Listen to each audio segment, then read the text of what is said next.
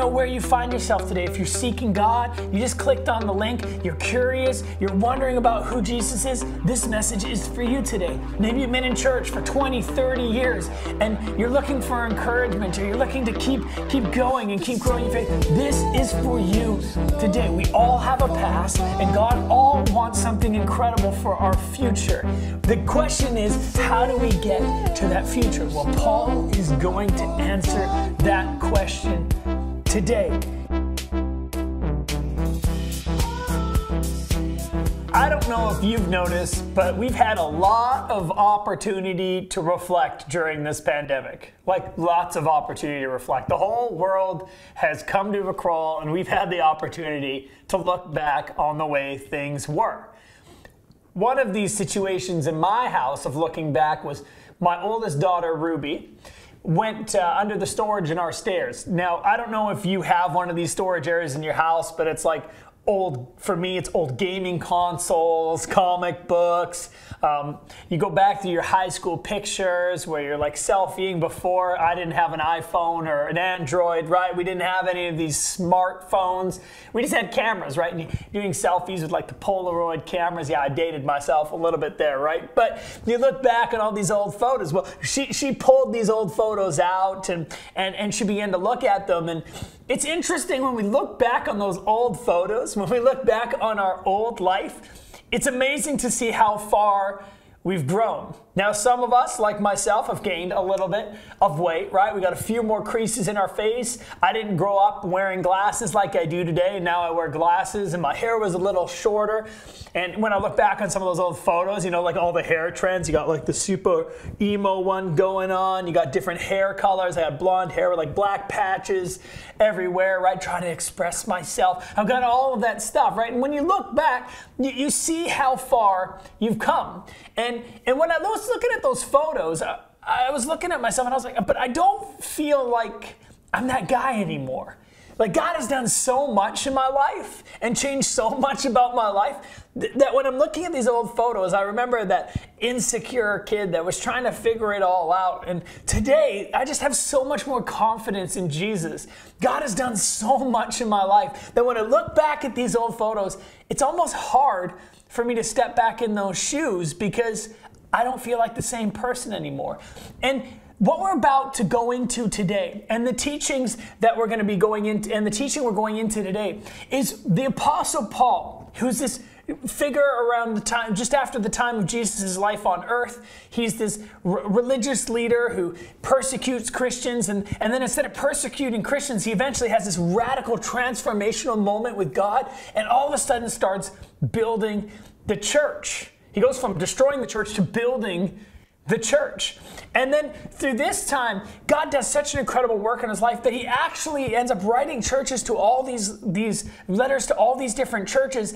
And what happens at that time is God uses him to build the church and to encourage the church. And one of those letters he writes is the book of Colossians, to the church of Colossae, a young, vibrant church who's growing in their faith. And Paul writes a letter to encourage them. And in the verses we're going to go into, the Bible's broken down into books, chapters, and verses. And in the book of Colossians, chapter 1, 21 through 23, what we see in this text today is that Paul, the writer, is going to remind us that we've come from somewhere and God has brought us to some place new. And so I don't know where you find yourself today. If you're seeking God, you just clicked on the link, you're curious, you're wondering about who Jesus is, this message is for you today. Maybe you've been in church for 20, 30 years and you're looking for encouragement, or you're looking to keep going and keep growing your faith. This is for you today. We all have a past, and God all wants something incredible for our future.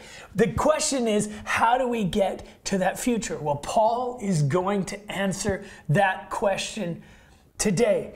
And before we jump into the text, I want to pray with you. And we believe that Church Online is more than just viewing some program. We believe that it's transformational, that God can bring hope and life. He can bring peace into your living room, or he can bring peace into wherever you're watching this today, that you can have joy, that in the midst of loss or in the midst of things that are challenging or difficult, in the midst of all that, that God can bring you hope. And our prayer is that, but we also know that as we invite God in, that he begins to work those things into our life. And so let's pray, believing that God is going to change us and reveal himself to us today. Father, thank you for this time together. I ask that as I speak from your word, that it connects clearly with those listening. God, I'd ask that you'd bring hope and peace, restoration to relationships, that you'd inspire those who need inspiration, that you bring joy to those that are in sorrow, or those that are having a challenging time, that you'd bring comfort to those who need it. By your Spirit today, God, we'd ask that you would fill us, that as we walk away today, that we would be changed by you. Thank you, Jesus, for what you've done and what you're going to do today. Amen. Well, if you have your Bible, you can open up to Colossians 1:21 through 23. Now, if you don't have a Bible, you don't need to worry. You can download it on your phone. You can open up Google, or you can go to Bible.com or Bible Gateway. You can open up these programs and you can just type the verses in. I do want to encourage you that if you have a physical Bible, pull it open, mark it up, begin to write in it. It's a living book, and we want it to speak to us because it does speak to us. So we need to open it up. Let's get our head in it today. We're jumping into Colossians 1:21 through 23. If you have your Bible, you can open it. Here we go into the verse today. Paul starts here in verse 20. And once you were alienated from God, and you were enemies in your mind because of your evil behavior. But now, those are good words, he, that's God, has reconciled you by Christ's physical body through death to present you holy in his sight, without blemish and free from accusation. If you continue in your faith, established and firm, and do not move from the hope held out in the gospel, this is the gospel that you heard, and that has been proclaimed to every creature under heaven, and of which I, Paul, have become a servant. Now, these three passages that we looked at today are going to reveal three aspects of the Christian life. The first aspect that it's going to reveal is what we once were. For those of you that are exploring and digging into the Christian faith, you might be at this place right now, that you haven't started a relationship with God, or you're just beginning your relationship with God, or you're seeking God. But for those that have been in the Christian faith for a while, God found us at one point and changed our lives. But we did have a point in which God was absent, or God wasn't at work, or it wasn't full in our life, or we weren't allowing his work to penetrate our hearts. And so that's what it's going to focus on is in verse 21 is it's going to focus on what we once were. But then verse 22, it's going to focus on where we now stand. And then it goes to verse 23 and how you must go forward.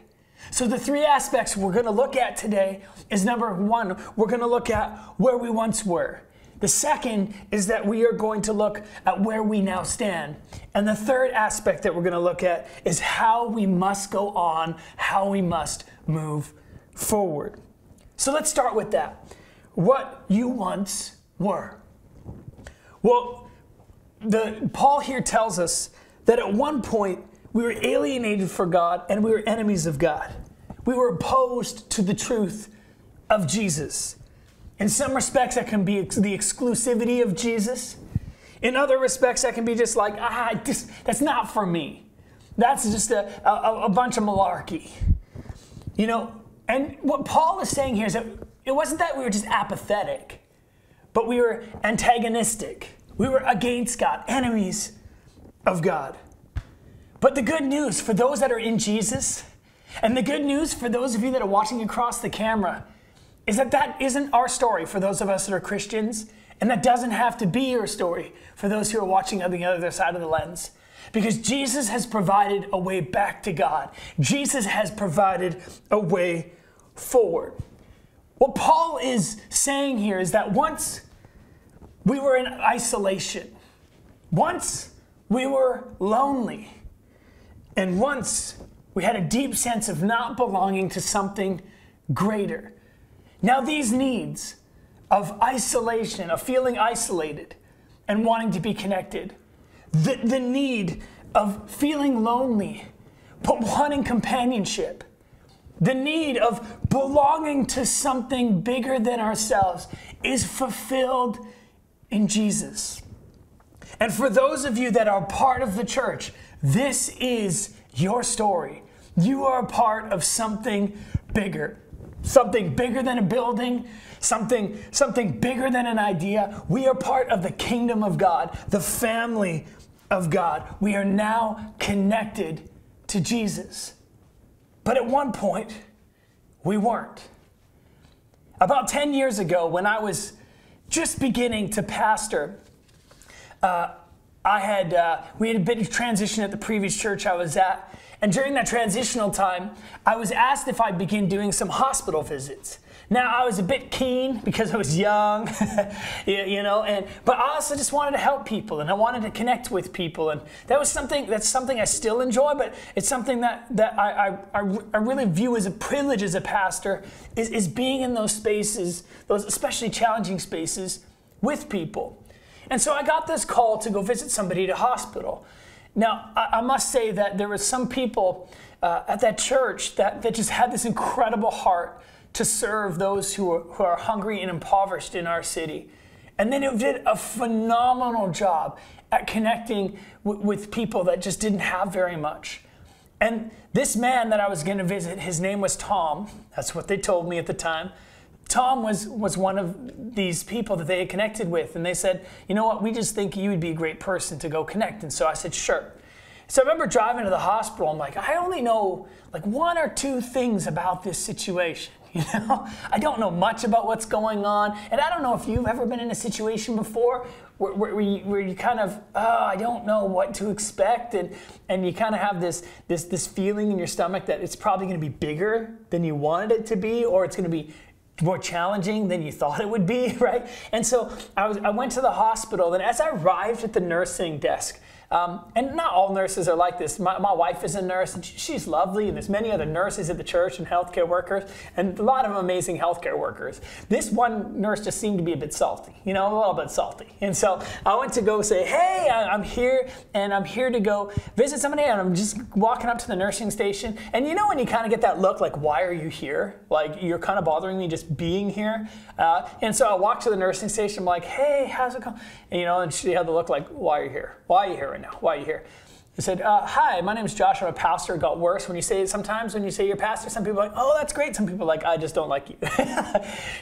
Just on airplanes, I noticed that in particular. But I said, hey, I'm a pastor, and I'm here to come visit a man named Tom. As soon as I said the name Tom, it went from like, why are you here to like, are you serious? You're here to see Tom? And her whole demeanor changed, and I was like, what am I in for here, right? And so she said, are you sure you're here to see Tom? And I said, yeah, I'm here to see Tom.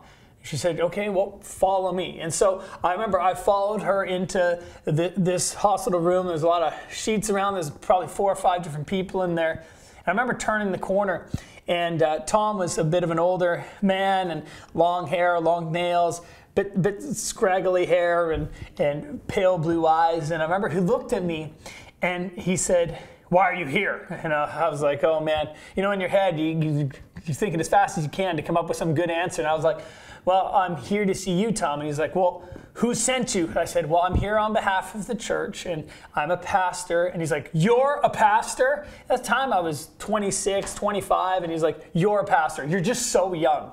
Like, are you sure you're a pastor? I said, yes, I'm a pastor. And the church, somebody called the church and said that you'd like somebody to come visit. And so here I am. And he's fine, sit down. And he said, well, where's your Bible? And I said, well, I got a little Bible in my pocket. Don't worry, I can pull out and encourage you some verses if you need to. And I remember sitting down, and super gruff exterior. Language was a little bit rocky. I've edited a lot of it. But I remember sitting down beside his bed, and he just began to explain to me his story. Isn't there something amazing about just sitting and listening? And he began to tell me about his story. How his kids no longer talked to him, and he'd called and called and called and called and called. They wouldn't respond. He blamed himself, and many people would, for the actions that he had made, but he was separated from his family. He had a girlfriend that he lived with in their van and in their camper, and she had passed away a few years before that. So he's all alone. He was isolated. He was alone. And he didn't belong. It was amazing to me that as our friendship grew from that point on, yes, we developed a friendship, that as he was in the hospital a couple of different times, as I went to go visit him a few different times in the location that he lived, my heart just broke for Tom. But over the years, through those that ministered to him in the church, through bringing bread or just praying for him and saying, what do you need? And just as our friendship began to grow, he knew that there was people that cared and loved him. You see, one of the reasons that we need to remember that once we were separate from God is that there are other people that are also separated. And when we realize how much God has brought, how much he's done for us and that he's brought us into his family, so too do we need to embody that to the world around us. That we help those that feel like they're on the fringes belong. That we welcome them into our church and we love them. The way that I learned to love Tom. And what I learned that day was we're all searching to be known. We're all searching to belong. And though his story was a challenging one, and there wasn't a month that went by during the time that he was alive that we didn't connect, I just kept thinking, and I still think about Tom. And when this verse comes up about isolation, we were once isolated. We were once alone. But God has brought us into this incredible family, and that's where it heads into in verse 22. It says, but now, if you read it, he has reconciled you by Christ's physical body. That's through his death and his resurrection, as we see. Through death, and it says, to present you holy in his sight, without blemish and free from accusation. To present you holy. You see, the verb here, present, was used in legal language, meaning to bring another before the court, to present you. And you'd feel like, man, I've done some things in my life. I've done some good things, man, I've done a lot of bad things too. Things that if the court knew about, it probably wouldn't look so good, right? There's things that I've messed up on. I've sinned.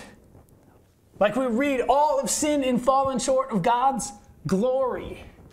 So too, we've all fallen short. And we feel like if we were to stand in front of God, a perfect God, and stand in front of his judgment, that a perfect God would point out the things that we've done wrong. But here's the beauty of what Jesus has done, is that Jesus takes our place. And what that means now is we are presented pure before God. That as we come before God's judgment, we're no longer accused, but we're free.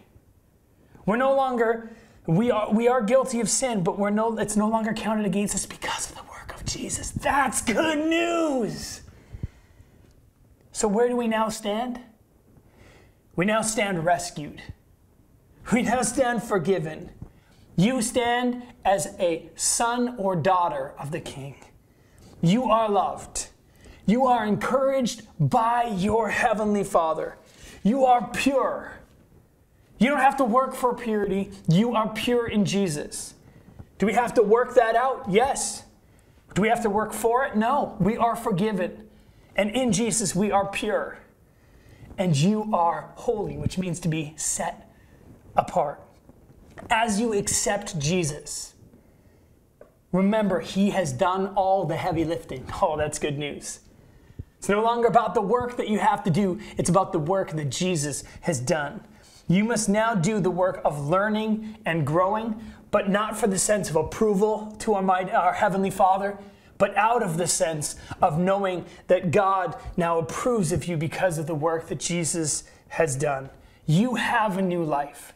You have a way forward, and you are now pure. The point of change was the cross, and now all you must do is accept its finished work. Without blemish, like spotless. In the Old Testament, when somebody would offer a sacrifice, they would bring like a sheep or they'd bring a dove, and they'd place their hands on the sacrifice. And what this meant was it was symbolic of this pure animal that was without blemish, no defect. It wasn't defect at all. And they would put their hands on it, and it would be a reminder to them that they could aspire to something better. And the key word there is, as they put their hand, that they would aspire to be holy. You see, that sacrifice would make a way, but it wasn't a lasting one. Again, the children of Israel, it wouldn't change. They would have to keep giving sacrifice and keep have to bring sacrifice, and they would keep aspiring and they would keep aspiring. And what Paul is saying here is we no longer have to aspire to purity. In Jesus, we already have it. We are without blemish. We are without fault. He makes us clean. We are holy not because of what we do, not because of how many times we go to church, not how many times we read our Bible. We are made holy because of our faith placed in Jesus. Paul is now saying you don't just need to aspire. You are made right before God in Jesus. That is good news. Remember the photos I spoke of earlier at the beginning? I now look at those photos of who I am, and I'm thankful for how God has saved me and changed me. I'm thankful that He's molded me into a man of God, that He's helped me take new steps forward and become a man of God. And for many of you, that's been your story too. And for those of you that are watching on the other side of the camera and you haven't made that decision to follow Jesus yet, the good news is this, that today you can put your faith and your trust in Jesus and you are made pure and you are forgiven. You're a child of God. All it takes is receiving Jesus' finished work. Looking back reminds me of how far I've come and reminds me of the good work that God has done in me. I am no longer the same man that I once was. I think many people would be shocked by the man I once was. But the grace of God has carried me here. And the grace of God has transformed my life. So I was once in a place alienated from God, but now I stand before Him connected. Lastly, when we look at verse 23, it tells us how we must move forward and go on. It says, if you continue in your faith, established and firm, and do not move from the hope held out in the gospel. In other words, if you hold on to Jesus tightly, He'll do that work in your life. If you fill your horizons with Jesus, that He'll fill you with that confidence. He'll transform you. And it says, this is the gospel. That means good news that you have heard. And that has been proclaimed to every creature under heaven, and of which I, Paul, have become a servant. In other words, he's saying this, continue in your faith and in your trust of Jesus. Like I said, it's time. It's time. It's time to keep moving and growing. Continue in your faith. It's time to keep growing. That's what Paul is saying. It's time to keep holding on. It's time to keep trusting. It's not for another day. It's not for a sunny day. It's not when you have more money. It's not for when you can finally have more faith. Today is a great day to start. Be content with the gospel. Don't look at all the different places. Look to Jesus. Let Him fill your horizons and look to Him because He was the one who first saved us and will continue to deliver us. In maturing in our faith, what does that mean, maturing in our faith? It's like when a toddler starts learning to walk. Like as a parent, when my kids first started to walk, it was like, they're crawling, you know? One of our kids went from sitting on their butt to walking, and I remember that moment, right? And you're standing around that child like, oh man, I gotta make sure they don't fall, I gotta make sure they don't bonk their head, and then they start walking. Well, years later, they're running, and then they learn to ride a bike, and then they start gaining their independence, and then you hit the teenage years, and then it's kind of like, well, I don't actually need you anymore, mom and dad, right? And then you kind of go through the teenage years of gaining independence and figuring out who you are, and it's such a transitional part of a person's life. And then you head to college, And then it's like true freedom and independence, or you head to the workplace and you begin establishing who you are, and you begin to work towards your future, whether you go to school or you begin to trade or you begin entrepreneurship, and you go into all these different veins, and then you begin to keep growing, and eventually the parenting relationship turns to a friendship. Eventually it turns into something more. And recently I was talking to my in-laws, and we were having a conversation about parenting. And I thought this was so fascinating, is that I think in my mind, I thought once the kids leave the house, then it's kind of like you're just free from those parenting duties. Somewhere as a new parent, I thought that. But we had this conversation, and my mother and my father-in-law were just saying, well, once the kids leave, you still have the same concerns. The hope is still there. The belief that they're going to continue to produce good with their life, that they're going to continue to pursue God. And the reason I use is still there. And the reason I use this example is because it's true of our faith journey. At the beginning, right, everything's so full of wonder, right? It's like, oh, this and oh, that, and I'm learning to walk. Look at this, you know. And then there's phases of our faith that if we're not careful, we're like the teenager, right, where we oppose God. It's like, I got this, God. I'm independent. I got this, God. And we think we're so right all the time. But as we mature in our faith, one of the things that is so incredible about Jesus is he's closer than a brother. And at some point, like the parenting journey, we get into a place where Jesus still has authority in life, but he also is closer than a brother. He's a friend. He's a friend that walks closely with us. And as he fills our horizons, as we spend time with him, we begin to learn how Jesus would live. We begin to learn God's voice and walk in step with him. That we would find Jesus as a close friend. Not just some distant God, not just somebody who died on a cross, but a friend. And this comes through the maturation of your faith. This comes as we begin to develop and we begin to grow. And in all these stages of life, they can be connected to our stages of Christian growth. That at some point we get to a place where we just know that Jesus will always be with us and carry us. So we keep asking ourselves, why does it matter to look back? Why does it matter to remember what we have now? And it's for this reason, that now is the time for Christians to help shape the future. Not just let the future be shaped, but to shape the future.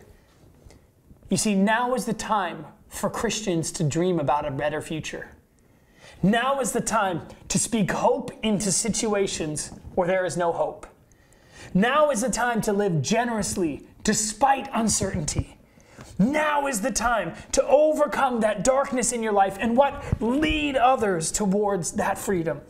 Now is the time to align ourselves with God's goals. Now is God's time. Now is your time. You have all you need to accomplish all that God desires for you. That's Paul's point here. You have Jesus, who is closer than a brother, that friend. You have Jesus, who cosmologically has changed all things and gives forgiveness and salvation to all people. You have the Holy Spirit's power, and you have the opportunity to make change. And the world needs Christians to rise up who are connected to Jesus, who fill their horizons with Jesus, and go boldly into the future, trusting in his power.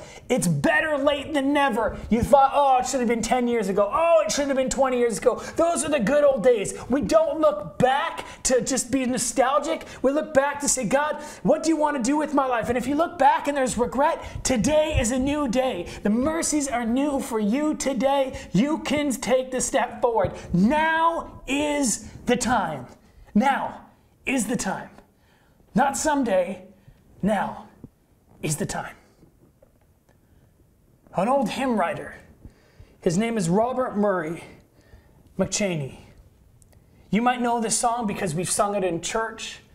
Hillsong put this to one of their melodies. It's an old hymn as well.